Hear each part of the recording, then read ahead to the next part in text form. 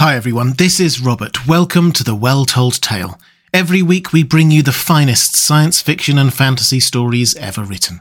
We return to Dracula and the curious case of Lucy Westenra. She has had 2 blood transfusions and is under near constant surveillance, but her condition seems to keep worsening. What else can be done? It's time to pull up a chair, relax and enjoy Part 9 of Dracula by Bram Stoker. Chapter 11. Lucy Westenra's Diary. 12th of September. How good they all are to me. I quite love that dear Dr. Van Helsing. I wonder why he was so anxious about these flowers. He positively frightened me, he was so fierce. And yet he must have been right, for I feel comfort from them already. Somehow I do not dread being alone tonight, to sleep without fear. I shall not mind any flapping outside the window. Oh, the terrible struggle I have had against sleep so often of late, the pain of the sleeplessness, or the pain of the fear of sleep, with such unknown horrors as it has for me. How blessed are some people whose lives have no such fears, no dreads, to whom sleep is a blessing that comes nightly and brings nothing but sweet dreams. Well, here I am tonight, hoping for sleep, and lying like Ophelia in the play, with virgin krantz and maiden struments. I never liked garlic before, but tonight it is delightful. There is peace in its smell. I feel sleep coming already. Good night, everybody. Dr. Seward's Diary. 13th of September. Called at the Berkeley and found Van Helsing, as usual, up to time. The carriage ordered from the hotel was waiting. The professor took his bag, which he always brings with him now. Let all be put down exactly. Van Helsing and I arrived at Hillingham at 8 o'clock. It was a lovely morning. The bright sunshine and all the fresh feeling of early autumn seemed like the completion of nature's annual work. The leaves were turning to all kinds of beautiful colours, but had not yet begun to drop from the trees. When we entered, we met Mrs. Westenra coming out of the morning room. She is always an early riser. She greeted us warmly and said, "You will be glad to know that Lucy is better. The dear child is still asleep. I looked into her room and saw her, but did not go in, lest I should disturb her." The professor smiled and looked quite jubilant. He rubbed his hands together and said, "Aha! I thought I had diagnosed the case. My treatment is working." To which she answered, "You must not take all the credit to yourself, Doctor. Lucy's state this morning is due in part to me." "How do you mean, ma'am?" asked the professor. "Well, I was anxious about the dear child in the night and went into her room. She was sleeping soundly, so soundly that even my coming did not wake her, but the room was awfully stuffy. There were a lot of those horrible, strong-smelling flowers about everywhere, and she actually had a bunch of them around her neck. I feared that the heavy odour would be too much for the dear child in her weak state, so I took them all away, and opened a bit of the window to let in a little fresh air. You will be pleased with her, I'm sure." She moved off into her boudoir where she usually breakfasted early. As she had spoken, I watched the professor's face and saw it turn ashen grey. He had been able to retain his self-command whilst the poor lady was present, for he knew her state and how mischievous a shock would be. He actually smiled on her as he held open the door for her to pass into her room, but the instant she had disappeared, he pulled me suddenly and forcibly into the dining room and closed the door. Then, for the first time in my life, I saw Van Helsing break down. He raised his hands over his head in a sort of mute despair, and then beat his palms together in a helpless way. Finally, he sat down on a chair, and putting his hands before his face, began to sob, with loud, dry sobs that seemed to come from the very racking of his heart. Then he raised his arms again, as though appealing to the whole universe. "God! God! God!" he cried. "What have we done? What has this poor thing done that we are so sore beset? Is there fate amongst us still, sent down from the pagan world of old that such things must be? And in such way, this poor mother, all unknowing, and all for the best, does she think, does such thing as lose her daughter, body and soul, and we must not tell her. We must not even warn her, or she die, and then both die. Oh, how we are beset! How are all the powers of the devils against us?" Suddenly he jumped to his feet. "Come," he said, "come, we must see and act. Devils or no devils, or all the devils at once, it matters not. We fight him all the same." He went to the hall door for his bag, and together we went up to Lucy's room. Once again I drew up the blind, whilst Van Helsing went towards the bed. This time he did not start as he looked upon the poor face with the same awful waxen pallor as before. He wore a look of stern sadness and infinite pity. "As I expected," he murmured, with that hissing inspiration of his which meant so much. Without a word, he went and locked the door, and then began to set out on the little table the instruments for yet another operation of transfusion of blood. I had long ago recognised the necessity, and began to take off my coat, but he stopped me with a warning hand. "No," he said, "today you must operate. I shall provide. You are weakened already." As he spoke, he took off his coat and rolled up his shirt-sleeve. Again the operation, again the narcotic, again some return of colour to the ashy cheeks, and the regular breathing of healthy sleep. This time I watched whilst Van Helsing recruited himself and rested. Presently he took an opportunity of telling Mrs. Westenra that she must not remove anything from Lucy's room without consulting him, that the flowers were of medicinal value, and that the breathing of their odour was part of the system of cure. Then he took over the care of the case himself, saying that he would watch this night and the next, and would send me word when to come. After another hour, Lucy waked from her sleep, fresh and bright, and seemingly not much the worse for her terrible ordeal. What does it all mean? I am beginning to wonder if my long habit of life amongst the insane is beginning to tell upon my own brain. Lucy Westenra's diary. 17th of September. 4 days and nights of peace. I am getting so strong again that I hardly know myself. It is as if I passed through some long nightmare, and had just awakened to see the beautiful sunshine, and feel the fresh air of the morning around me. I have a dim half-remembrance of long, anxious times of waiting and fearing, darkness in which there was not even the pain of hope to make present distress more poignant, and then long spells of oblivion, and the rising back to life as a diver coming up through a great press of water. Since, however, Dr. Van Helsing has been with me, all this bad dreaming seems to have passed away. The noises that used to frighten me out of my wits, the flapping against the windows, the distant voices which seemed so close to me, the harsh sounds that came from I know not where, and commanded me to do I know not what, have all ceased. I go to bed now without any fear of sleep. I do not even try to keep awake. I have grown quite fond of the garlic, and a boxful arrives for me every day from Haarlem. Tonight Dr. Van Helsing is going away, as he has to be for a day in Amsterdam, but I need not to be watched. I am well enough to be left alone.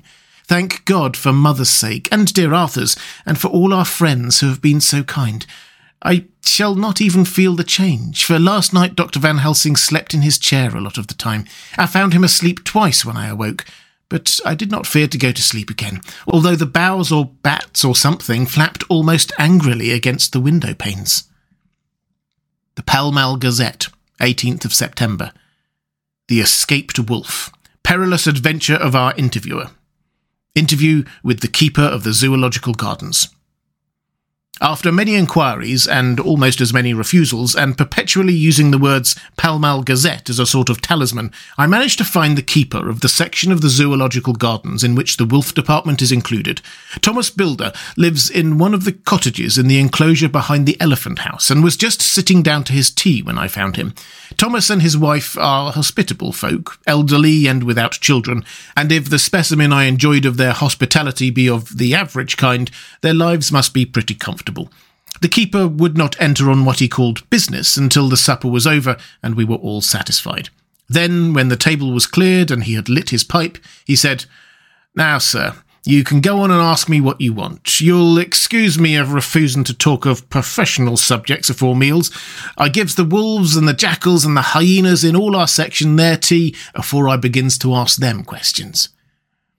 "How do you mean, ask them questions?" I queried, wishful to get him into a talkative humour. Hitting them over the head with a pole is one way, scratching of their ears is another. When gents is as flush wants a bit of a show-off for their girls, I don't mind the first, the hitting with a pole before I chucks in their dinner, but I waits till they've had their sherry and coffee, so to speak, before I tries on with the ear scratching. Mind you, he added philosophically, there's a deal of the same nature in us as in them there animals. Here's you a-coming and asking of me questions about my business, and I that grumpy like that only for your blue half quid I'd have seen you blowed afore I'd answer, not even when you asked me sarcastic like. If you'd like to ask the superintendent, if you might ask me questions. Without offence, did I tell you to go to hell? You did. And when you said you'd report me for using of obscene language that was hitting me over the head, but the half-quid made that all right, I weren't a-going to fight, so I waited for the food and did with my owl as with the wolves and the lions and the tigers does. But, Lord love your art, now that the old ooman has stuck a chunk of her tea cake in me and rinsed me out with her bloomin' old teapot and I've lit up, you may scratch my ears for all you're worth, and you won't get even a growl out of me. Drive along with your questions. I know what you're a-coming at, that ere escaped wolf. Exactly.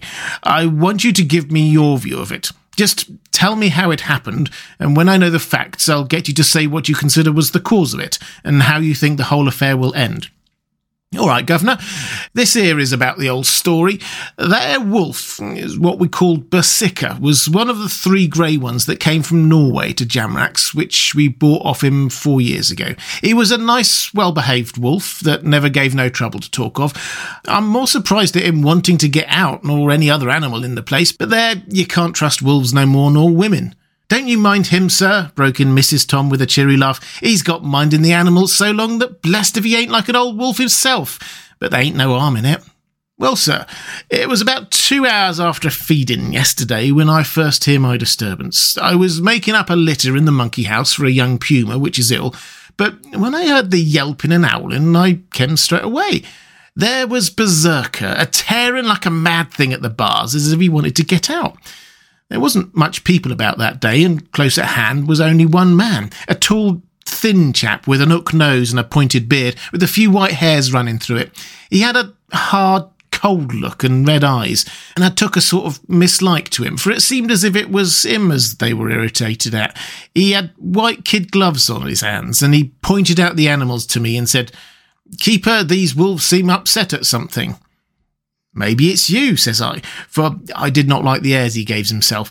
He didn't get angry, as I hoped he would, but he smiled a kind of insolent smile with a mouthful of white, sharp teeth. "Oh, no, they wouldn't like me," he says. "Oh, yes, they would," I says, and imitating of him. "They always like a bone or two to clean their teeth on about tea time, which you has a bagful." Well, it was an odd thing, but when the animals see us a-talking, they lay down, and when I went over to Berserker, he let me stroke his ears, same as ever. That there man came over, and blessed but if he didn't put his hand in and stroke the old wolf's ears too. "Take care," says I. "Berserker is quick." "Never mind," says he. "I'm used to 'em."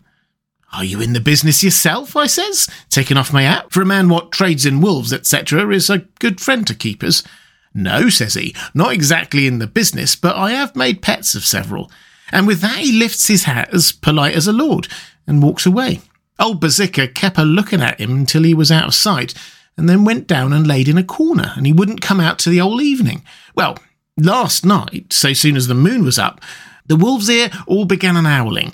There weren't nothing for them to howl at, there weren't no one near, except someone that was evidently a-calling a dog somewhere back out of the gardings in the Park Road.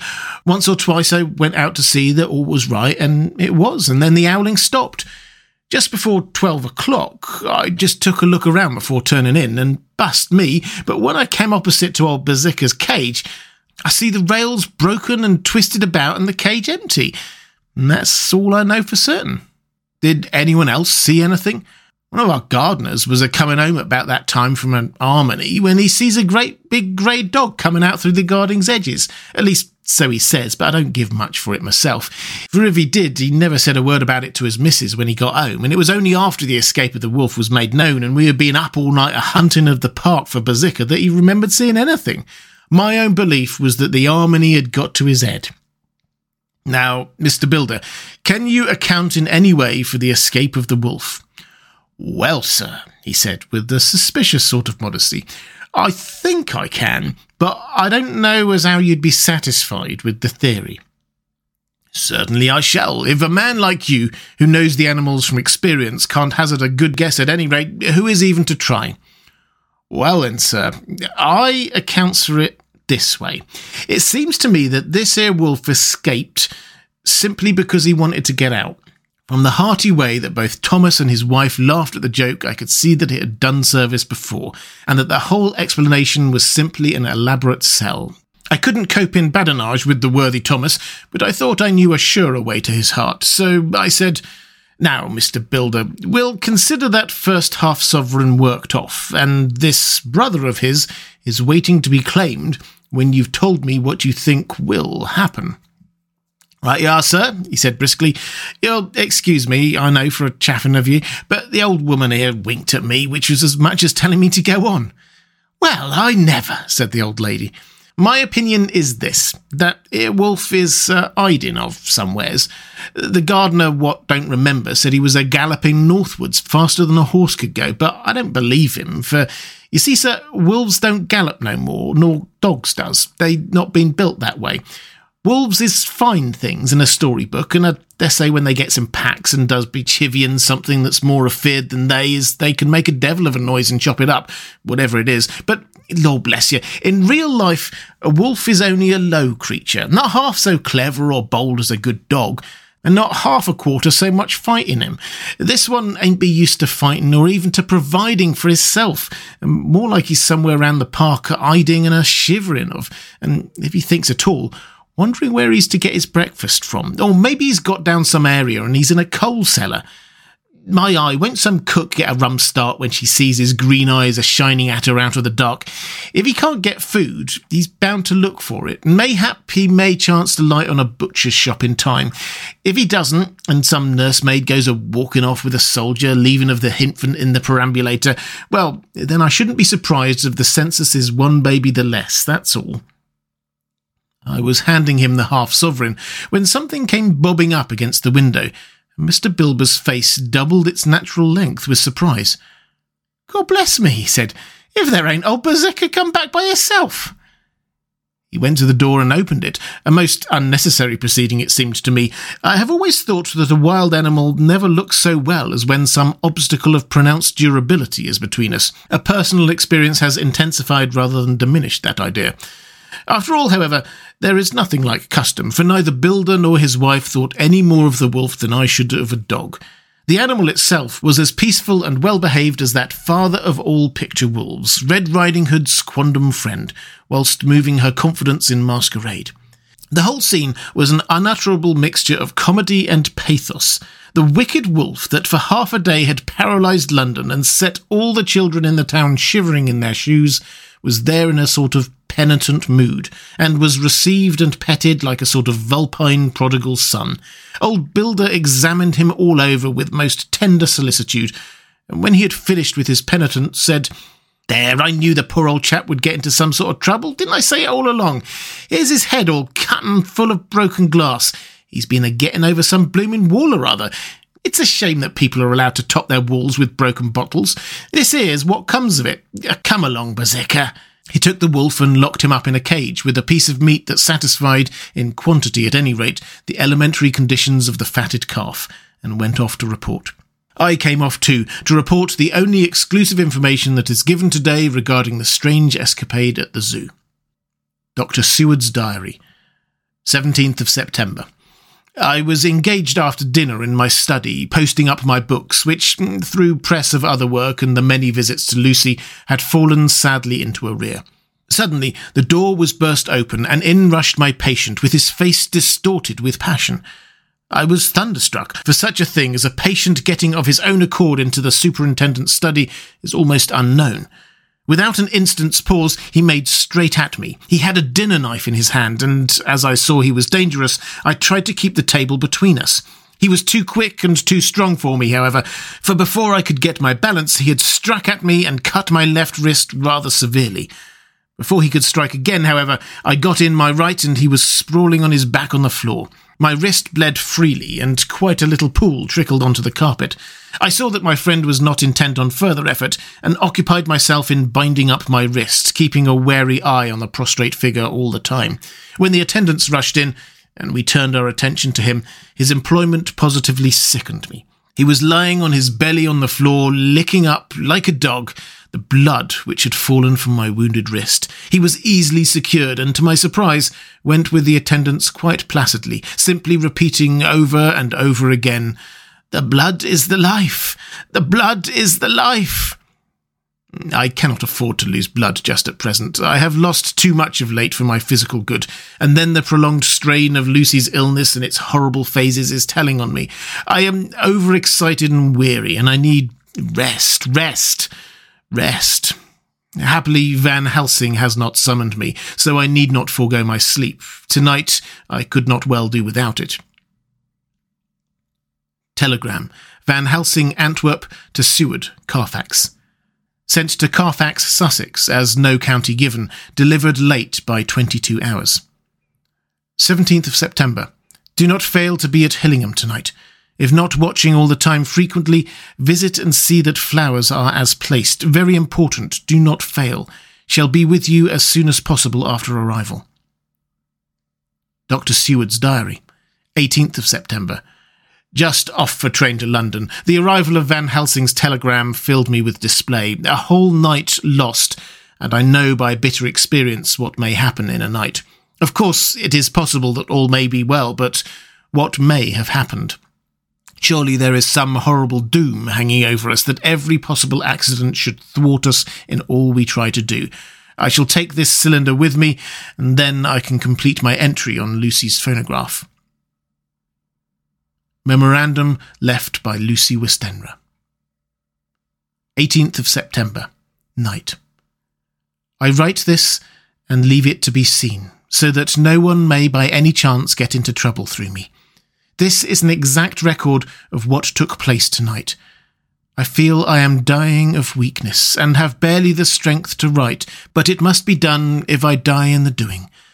I went to bed as usual, taking care that the flowers were placed as Dr. Van Helsing directed, and soon fell asleep. I was waked by the flapping at the window, which had begun after that sleepwalking on the cliff at Whitby when Mina saved me, and which I now know so well. I was not afraid, but I did wish that Dr. Seward was in the next room, as Dr. Van Helsing said he would be, so that I might have called him. I tried to go to sleep, but could not. Then there came to me the old fear of sleep, and I was determined to keep awake. Perversely, sleep would try to come then when I did not want it, so, as I feared to be alone, I opened my door and called out, "Is there anybody there?" There was no answer. I was afraid to wake Mother, and so closed my door again. Then, outside in the shrubbery, I heard a sort of howl like a dog's, but more fierce and deeper. I went to the window and looked out, but could see nothing except a big bat, which had evidently been buffeting its wings against the window, so I went back to bed again, but determined not to go to sleep. Presently the door opened, and Mother looked in, seeing by my moving that I was not asleep, came in and sat by me. She said to me, even more sweetly and softly than her wont, "I was uneasy about you, darling, and came in to see that you were all right." I feared that she might catch cold sitting there, and asked her to come in and sleep with me, so she came into bed and laid down beside me. She did not take off her dressing gown, for she said she would only stay a while and then go back to her own bed. As she lay there in my arms and I in hers, the flapping and buffeting came to the window again.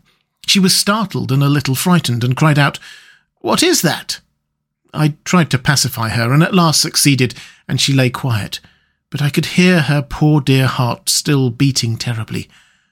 After a while, there was the low howl again out in the shrubbery, and shortly after there was a crash at the window, and a lot of broken glass was hurled on the floor. The window blind blew back with the wind that rushed in, and in the aperture of the broken panes there was the head of a great, gaunt, grey wolf. Mother cried out in a fright, and struggled up into a sitting posture, and clutched wildly at anything that would help her. Amongst other things, she clutched the wreath of flowers that Dr. Van Helsing insisted on my wearing around my neck, and tore it away from me. For a second or two she sat up, pointing at the wolf, and there was a strange and horrible gurgling in her throat.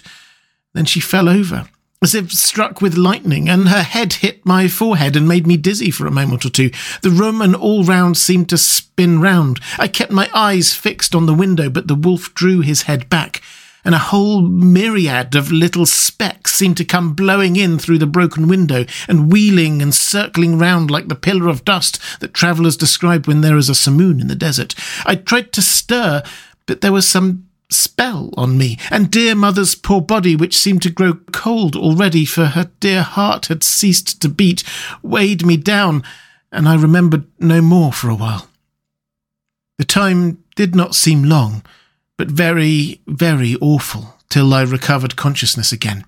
Somewhere near, a passing bell was tolling. The dogs all round the neighbourhood were howling, and in our shrubbery, seemingly just outside, a nightingale was singing.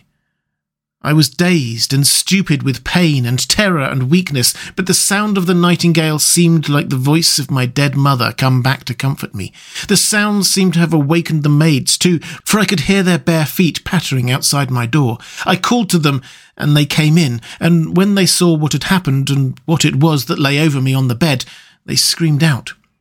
The wind rushed in through the broken window, and the door slammed to. They lifted off the body of my dear mother and laid her, covered with a sheet, on the bed after I had got up. They were all so frightened and nervous that I directed them to go to the dining room and each have a glass of wine. The door flew open for an instant and closed again. The maids shrieked, and then went in a body to the dining room, and I laid what flowers I had on my dear mother's breast. When they were there, I remembered what Dr. Van Helsing had told me, but I didn't like to remove them, and besides, I would have some of the servants to sit up with me now. I was surprised that the maids did not come back. I called them, but got no answer, so I went to the dining room to look for them. My heart sank when I saw what had happened. They all four lay helpless on the floor, breathing heavily. The decanter of sherry was on the table, half full, but there was a queer, acrid smell about. I was suspicious and examined the decanter. It smelt of laudanum, and looking on the sideboard, I found that the bottle which Mother's doctor uses for her, did use, was empty. What am I to do? What am I to do? I am back in the room with Mother. I cannot leave her, and I am alone, save for the sleeping servants whom someone has drugged, alone with the dead. I dare not go out, for I can hear the low howl of the wolf through the broken window. The air seems full of specks, floating and circling in the draught from the window, and the lights burn blue and dim. What am I to do? God shield me from harm this night. I shall hide this paper in my breast, where they shall find it when they come to lay me out. My dear mother gone. It is time that I go too. Goodbye, dear Arthur, if I should not survive this night. God keep you, dear. And God help me.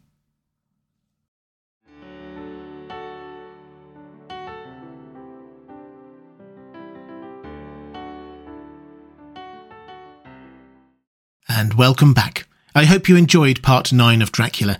If you would like to support The Well Told Tale, the best way to do that is on Patreon at patreon.com/The Well Told Tale. There's a link in the description. I'll be back next time with part 10. I hope you can join me.